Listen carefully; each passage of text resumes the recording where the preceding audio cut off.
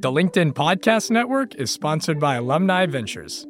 Invest with confidence. Discover the power of venture investing with Alumni Ventures, America's largest venture firm for individual investors. Learn more at av.vc. LinkedIn News.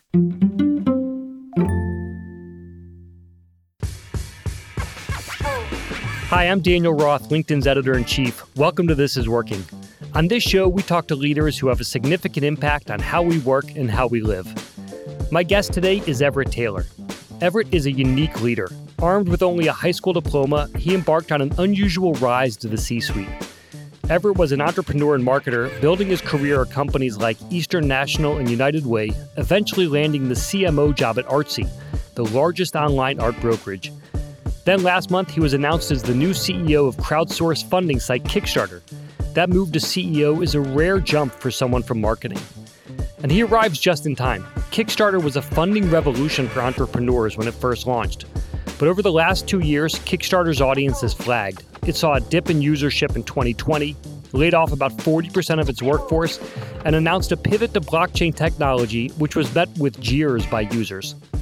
Everett's appointment is meant to bring the company back to its former glory. He says he's going to be aggressive with changes to the platform and in particular focus on winning over Gen Z. So what are those changes? Well, we caught him on his second week as CEO, so he says he's not ready to reveal them just yet. To kick us off, I asked what made him so willing to talk about his new role just days after starting it. Here's our conversation. I think it's because it's very authentic. Anybody who knows me throughout my entire career, I'm a straight shooter. When I speak to our audience and our creators, I'll let them know when I don't know something or, I'm still learning, I'm still listening. I wanted to hit the ground running. I felt like this was an important moment and a critical moment in Kickstarter's history, and I wanted to make sure that I got the word out there about all the amazing things that we were doing at Kickstarter right away and really help reboot the brand and bring some energy and enthusiasm. And I don't really fear that because I know that I'm always going to speak authentically and I'm really aligned and authentic with the brand. And you say it's a critical time. You talk about rebooting. What's going on at Kickstarter that makes you feel that way? What's interesting about Kickstarter is over the past couple years, we've had our most successful years ever, right? The pandemic years, we had 30% growth during that time, which is a lot for a brand that's been around for as long as Kickstarter has. But you could feel that the brand doesn't feel as invigorated over the past couple years, despite some of that success. And so for me, I wanted to come in, really bring some excitement, let people know, hey, we're still the dominant players in the space. Crowdfunding is still a viable option for so many people, especially those where venture capital or traditional investments may not make sense. And I just wanted to get in here and really start to spread the gospel. It's interesting. You would think that with all the success it would just build on itself. Is there something in particular you feel like has changed in either how creators see it or how backers see it is there something going on in the environment? Is there something going on at Kickstarter? Why isn't it just continuing to build with all this success? I don't think Kickstarter, and I can speak transparently, I don't think we've done a great job of engaging kind of the newer generations, millennials and Gen Xers. Kickstarter, everyone knows Kickstarter. You might speak to your average Gen Zer and they may not know what Kickstarter is. And so I think when you're a dominant player in a space, sometimes you can get a little comfortable. You can not innovate the way that you should. You may not push the boundaries the way that you should. And I think Kickstarter has a lot of room to grow and a lot to improve on. Interesting. So your background is you were a CMO before coming in as CEO. It is unusual to see someone going from the CMO position to the CEO position. Yeah. Would you talk about why you think Kickstarter said, we need you with your skills to come in and help the brand right now? Yeah, it's very rare. I was just having a conversation with the CMO and they were telling me how inspiring it was to see because very often CMOs get overlooked for CEO roles, despite being the voice of the customer, despite being integral to product development and things like that. I think there's 3 reasons why coming out of the CMO seat at Artsy, I was a pretty good fit for the brand. Number 1, obviously what we talked about before is that Kickstarter needs a kick in terms of marketing and brand marketing and awareness to new audiences. And I think I've shown a history and track record of being able to successfully scale companies and do really great marketing. Number 2, product. I have a lot of product experience in terms of running product and product strategy. And I think that from a Kickstarter standpoint, the room for growth for our product and to innovate on our product, there's a lot to do, and to have a more user-centric strategy when it comes to building our product. Really actively listening to our users and our creators and backers to build the product that they've been asking for. And number 3 is from a culture standpoint. I'm going to be aggressive. I'm going to bring energy. I'm going to bring inclusivity. I'm going to really change what Kickstarter looks like, how Kickstarter feels, internally and externally. And I think that's why I was a really good fit for the role. Got it. I want to get into all of those, but I want to start with something you said before you answer those 3, which is that it's very rare for the CMO to become a CEO and that they're often passed over. Why do you think that is? Man, that's a really good question. And I wish I had a really good answer for that. And maybe I'm a little bit biased, but I think a lot of it comes from traditional thinking, right? You see a lot of COOs and CFOs get elevated to a CEO spot. And typically, if you're hiring a CEO, you're hiring another CEO. You're not hiring someone from another C-suite role. And I think that sometimes marketers get a bad rep and get limited in our scope and our abilities to truly drive change and growth in a business. And I think a lot of CMOs are absolutely misunderstood. I mean, you see CMOs have the shortest tenure in the C-suite. Very unrealistic expectations, but a lot of times CMOs don't have the resources to really be successful and the power to maybe have more influence on product, have more influence on the user experience that you need to really drive change. And, I feel very fortunate to be in this position, and I feel immense responsibility going from CMO to CEO to show that we can really do this, and I'm going to do this. It's so interesting. So you think that this idea of CEOs are hiring other people who look like them. Yeah. And so you end up with exactly, it just is a reinforcing cycle where the CMOs you're kind of never in the conversation. Yeah. So do you plan to change how you work with your CMO? So we don't actually currently have a CMO. Are you going to have one? Kickstarter. We'll see. I'm not sure. This is week 2. I'm sure at some point I will hire a CMO. Right now I'm just evaluating as much as I can. And, fortunately, I'm just coming out of the CMO seat, so I can definitely help on that side from the marketing and brand perspective at Kickstarter. But I definitely welcome a CMO at some point in my tenure and really look forward to working with them and putting them in a position to be successful. And I think that's really important. Yeah, so how do you do that? What would you do differently as CEO to make sure your CMO is successful versus other positions you've been in or things you have heard from other people who are in your old walk of life saying, I have to leave this company, or I'm getting pushed out. You mentioned the short tenure that CMOs have. So is there anything that you're like, all right, now that I'm in this position, I'm going to do things differently? Yeah, I think Mike Steib, my CEO at Artsy, I think he really laid the groundwork of what it should look like, that CMO to CEO relationship. And he has this first team mentality where the executive team is the first team. And so no matter what your position is on the exec team, you have a voice and influence into different parts of the business, right? And so any CMO that I'm going to work with, they're going to have a seat at the table. They're not just going to focus on marketing. They're going to have influence on product. They're going to have influence on engineering. They're going to have influence on other parts of the business because that's extremely important. Marketing can only be successful if all the other flywheels are working successfully. So what do you like as a manager? Man, I think I'm a human first manager. I really want to be connected to people. I think my strength as a manager is my ability to be empathetic, my ability to put myself in other people's shoes. People have all different things going in their lives. And sometimes I think a lot of managers and a lot of leaders aren't empathetic to that. And so I'm always trying to go a little bit deeper in my relationships to really understand the people that I work with and make sure that they feel safe, that they feel heard, that they feel supported always. Do you have examples where you have done that successfully at any of your companies and you've been in many places where that's worked well for you, or where someone's done that for you and you feel like it's helped you in your career? Yeah, I mean, back at Artsy, with Mike Steib, again, being a CMO, it's rough out here. And to have a CEO that really supports you, believes in you, gives you the ability to learn and grow and make mistakes, I think that's extremely important. And I want to reflect that onto other people that I work with as well. You mentioned that you're not scared of anything because of how... Not anything. Not spiders and heights, but Yeah. Most things, no. So tell me a little bit about what enabled you to develop that kind of, iron persona. Listen, man, I'm from Southside Richmond. And if anybody knows Southside Richmond, Virginia, I have to clarify. And if you know anything about Southside Richmond, you have to be tough. Every day, you have to protect yourself. You got to be safe. There's a lot of madness going on around you. And I've seen a lot of crazy things when I was growing up. And, some of those things that is still a little traumatic for me, But I think growing up in that type of environment, something like being a CEO, that's nothing. Being a CEO is not life or death.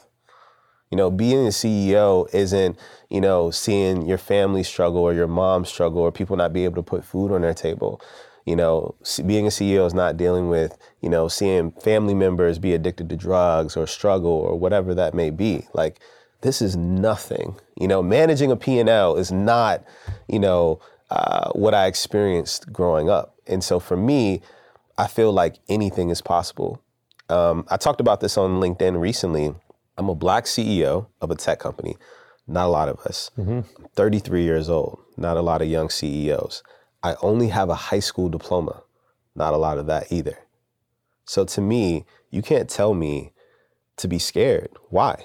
I've already proved people wrong, and I will continue to prove people wrong. I don't need to have imposter syndrome. I've already gone beyond my wildest dreams. I'm sitting right in front of Dan Roth. Like, what? That's crazy, Like, people where I'm from, they don't get to experience those things. When I travel around the world and I'm seeing all these beautiful things and experiencing all of these things, I'm like, wow, people like myself aren't supposed to be here. And that's what's so beautiful about this Kickstarter experience, because I want to be an inspiration not only to all of the creators in the space and backers and things like that, but also little boys and girls or people coming up that you have nothing to fear. And in our careers, a lot of times we're facing imposter syndrome. We're facing all of these different things. And it's like, it's just a job, man. It's just a job at the end of the day. But I could see people taking it exactly the opposite way, which is wearing that imposter syndrome all the time, of saying, I'm being judged for all of these things, not going to the right schools, growing up in this part of town, not having these experiences. You've taken that as a way as something that says, you can't hurt me. I've seen so much more than you'll ever see. So what do you say to people, though, that treat it the opposite, that are saying, like, this is a barrier that's going to stop me from getting ahead? But it is a true barrier. I'm not discounting that it's not a barrier. Like, people see the success, and this is a beautiful moment. I'm getting all of this love. But a couple years ago, I was having some of the hardest years of my life, dealing with mental health and depression and things like that. And I talked about how, like, a lot of times my best years are followed after my worst years. And a lot of times, especially when you have, you talk to a lot of incredible people, right? And, they talk about all the great things that they're doing, but no one talks about the failures that often. No one talks about the disappointments. I can't tell you the amount of rejections and people who turned me down. I remember I was about to sign one of my first big VP roles, and then they found out that I didn't have a college degree, and it was a requirement for the job. And I lost out on that. And I was excited. I was already planning, the salary. I was like, oh, I'm about to do this with this, and I'm about to do this with that. And like at the 11th hour, they came back to me and they said, oh, you don't have a college degree? So people don't realize, like, I've had so many disappointments in my career, so many pitfalls in my career, but you just got to keep going, and you got to understand that there's always something better on the other side. And so for the people that are dealing with imposter syndrome, just understand that you are powerful. You are the star in your own movie. Don't treat yourself like a supporting character. You are the star in your own life, and you got to continue to push through no matter what. We're going to take a quick break. When we come back, more with Everett Taylor. I'm Jessie Hempel, host of Hello Monday. In my 20s, I knew what I wanted from my career. But from where I am now, in the middle of my life, nothing feels as certain. Work's changing, we're changing, and there's no guidebook for how to make sense of any of it. So every Monday, I bring you conversations with people who are thinking deeply about work and where it fits into our lives. We talk about making career pivots, about purpose and how to discern it, about where happiness fits into the mix and how to ask for more money. Come join us in the Hello Monday community. Let's figure out the future together. Listen to Hello Monday with Jessi Hempel wherever you get your podcasts. The LinkedIn Podcast Network is sponsored by HubSpot. More to-dos, less time, and so many tools to keep track of. Doing business can be hard, but you don't need a miracle to hit your goals. You just need HubSpot. Their all-in-one customer platform can make growing your business infinitely easier. Imagine this: higher quality leads, fast closing deals, wildly happy customers, and more benchmark-breaking quarters. It's not a miracle, it's HubSpot. Visit HubSpot.com to get started today. And we're back. Everett knows there are stars out there who might be overlooked during traditional recruiting processes.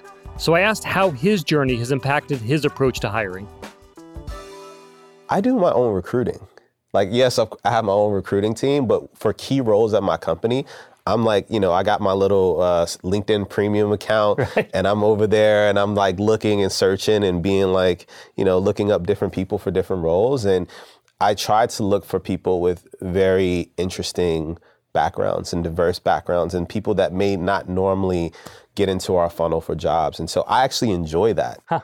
And I was speaking to Fred Wilson, who's on the board of Kickstarter, and he said one of the important things as a CEO is hiring and retaining talent. And I take that extremely seriously. So what do you do? I mean, do you have a particular way of spotting talent that goes beyond the diploma, goes beyond the network? I look at experience. I look at what kind of experience that they had and what kind of relative experience that they have that could be important for that role. And it might not be what you may think it is, right? Say high school diploma, and this person is a car salesman and has been working at like BMW or et cetera, and maybe not have a college degree. But if I'm looking for sales in the luxury business, wow, you're working with BMW. If you've ever been to any car lot or place, these are some of the best salesmen, right? Like, they are really aggressive, And so for me, that could be somebody that could be great for a great tech sales role, but has never gotten the opportunity to do that, And so looking at those different kind of skill sets that may be aligned with something in the tech world is really important. That's great. Yeah. You mentioned new products that you want to launch or changes that you want to kickstart. You ready to talk about any of that yet, or is this still, work in progress? It's still kind of under wraps. But what I can say is that we're about to be very aggressive. We've been actively listening to our users and really shifting our strategy to build the things that they want. I'm not going to say what we're building, but if you're actively listening to what our creators and users are saying, you could probably predict the things that we're about to build and what we're about to bring to market. And so I'm really excited about that. And I really want to move fast and really build something that our community can truly be proud of. And more than anything, help people be more successful on the platform. That's why I'm here. Kickstarter is a public benefit corporation. We don't maximize for profits, right? Like, our goal at Kickstarter is to help as many people bring creative projects to life across all of those different categories. So for me, that's what I'm all about. Making sure that people are more successful on the platform, and the people that are backing the projects on Kickstarter, that they're having a great experience, that they're getting the fulfillment of the things that they're, when they're backing projects, that they're actually receiving the things that they're backing. So making sure that both sides is having a better experience and everyone is being successful. And on the creator side, are there tips that you would give entrepreneurs, someone is starting a company, they want to launch a product? Yeah. What do you tell people to do if they are thinking about going the Kickstarter route? I wish everyone went the Kickstarter route, but everyone is not necessarily a fit for Kickstarter, right? And obviously we focus on creative projects, and we have different things that we're like, if you're like trying to raise money for real estate investments, Kickstarter is not the platform to do that. We don't allow that on the platform, right? But if you want to make an incredible film or, have a new invention, like, a lot of people don't realize, like, Peloton started on Kickstarter. Allbirds started on Kickstarter. Oculus started on Kickstarter. A lot of amazing brands and inventions have started on Kickstarter, and it's a viable option to do so. But to answer your question in terms of the advice that I would give to creators is, number one, understanding the strength of your own audience. Sometimes you don't even realize all the people that out there that are willing to support you and being able to leverage that. You got to have a really grassroots mentality of like really engaging the people and the community around you that supports you, that knows you, that's on social media, that's IRL, really going out and maximizing your audience. And the second thing is like really studying and understanding digital marketing. The algorithms on social media are becoming more and more difficult. The early days of Kickstarter, you could post something on Twitter and everyone would see it, or post it on Facebook or Instagram, right?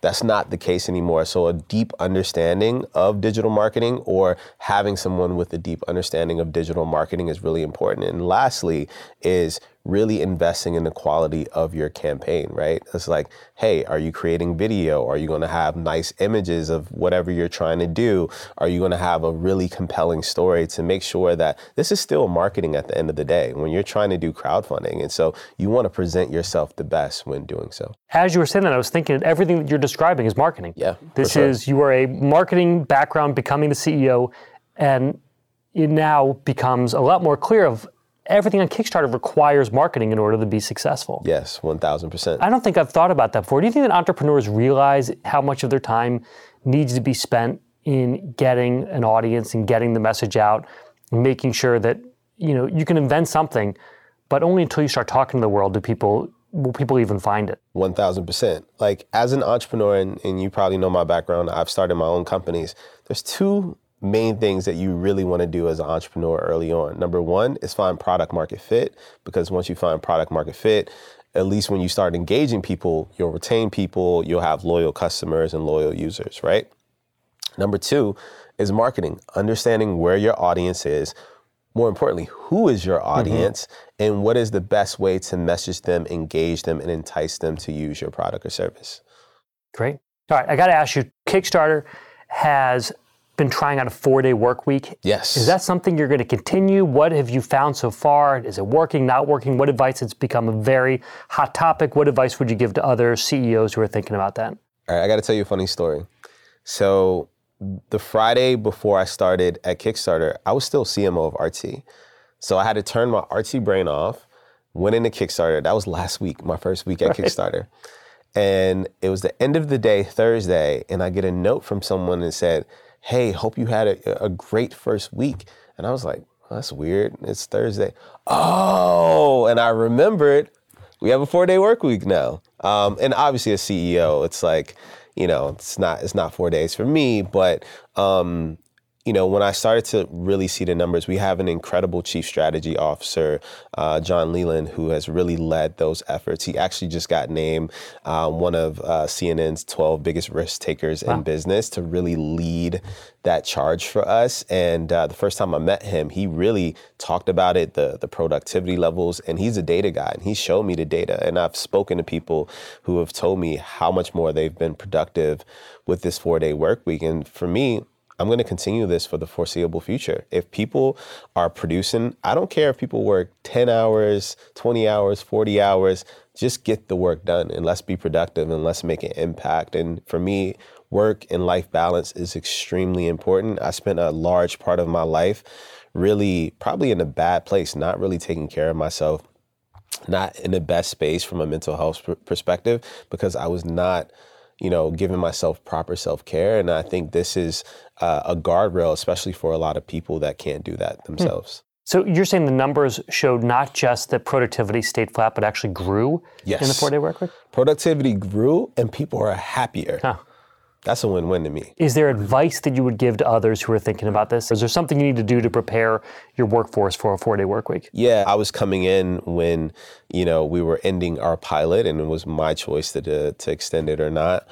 But the advice that I would give is, you know your team, you know your company, whether it's being a remote company, whether it's a 4-day work week, you know what works best for your company and what they need and what stage of the company you're at. Kickstarter is fortunate. It's a big brand now. It's an established company. Maybe at like a new startup, you might not want to do a 4-day work week. You might have to grind a little bit harder. You might have to make some more sacrifices. And so I think it's really judging where you are in regards to your companies. I talk to a lot of friends at big companies and like, they're not doing much work on Fridays anyways. Right. So I think it really depends on the stage of the company. Great. And then I'd love to end these with career advice. Any kind of, you talked a little bit about the idea of being your own star. What do you tell people who are already started in the company, they come to you, maybe at Artsy or Kickstarter, they come to you and say like, hey, what is it going to take to get ahead? What advice do you give? Well, number one, I want to say, I just got introduced to this Japanese philosophy, Ikigai. I don't know if you ever heard of it. And one of the big reasons I came to Kickstarter is learning this philosophy and understanding that to really find happiness in your life, you kind of have to hit kind of these 4 pillars, which was really cool. Number one is finding a job that you can actually get paid for what you do, because sometimes our passions and the things that we love, we can't find a way to get paid for. Doing something that you're passionate about. Doing something that you're good at and understanding whether you're good at it or not. Some people are in jobs that they're not really good at. And number 4 is doing something that's good for the world. And I felt like at Kickstarter, I finally found a place that hit all 4. And that's a beautiful thing. And so the advice that I would give to a lot of people out there is like really find your center. Find the things that you're good at, that you're passionate about, that you can get paid for, and also that you believe in this mission. What's good for the world is really just believing in the mission of what you're doing. I think that's extremely important. And I spent a lot of my career focusing on what I was good at and what I could be paid for. Not necessarily what I was passionate about or things that were mission aligned to me or that were necessarily good for the world. And Artsy was like a turn for me to finally start doing that. And Kickstarter is like, wow, this is fully, absolutely there. And the second thing I'll say is all good things come to those who stay true. In my entire career, I've stayed very authentic to myself. I didn't switch up. At times where I was discouraged and I was like, oh, maybe I should go to back to college, or maybe I should do this, or maybe I should get a traditional job. I really stayed true to myself and my vision of what I wanted for my life, and things worked out. And were you getting advice at the time to not do that? Oh, man, I had a lot of advice to do different things like, oh, you should go get, your college degree, or, oh, you should work at a big tech company. A lot of people tell you that to get those things because it shows that you, that you might be better for whatever job, and I just don't agree with that. I think I've had a very interesting experience throughout my career, and I think there's not one single path for anyone. And I feel very fortunate that I continue to follow down the path that meant something to me. That was Everett Taylor, the brand new CEO of Kickstarter. To get even more out of this conversation, check out my newsletter on LinkedIn. It's also called This Is Working. Please remember to rate and review us on your favorite podcast listening app and tell a friend or colleague. That kind of word of mouth helps so much. This Is Working is a production of LinkedIn News. The show is produced by Sarah Storm with help from Stephen Valdivia, Elias Avalos, Taisha Henry, Victoria Taylor, and Candace Weiner. Joe DeGiorgi mixes our show. Courtney Coop is head of original programming. Dave Pond is our head of news production. I'm Dan Roth, LinkedIn's editor-in-chief. Stay strong. See you soon.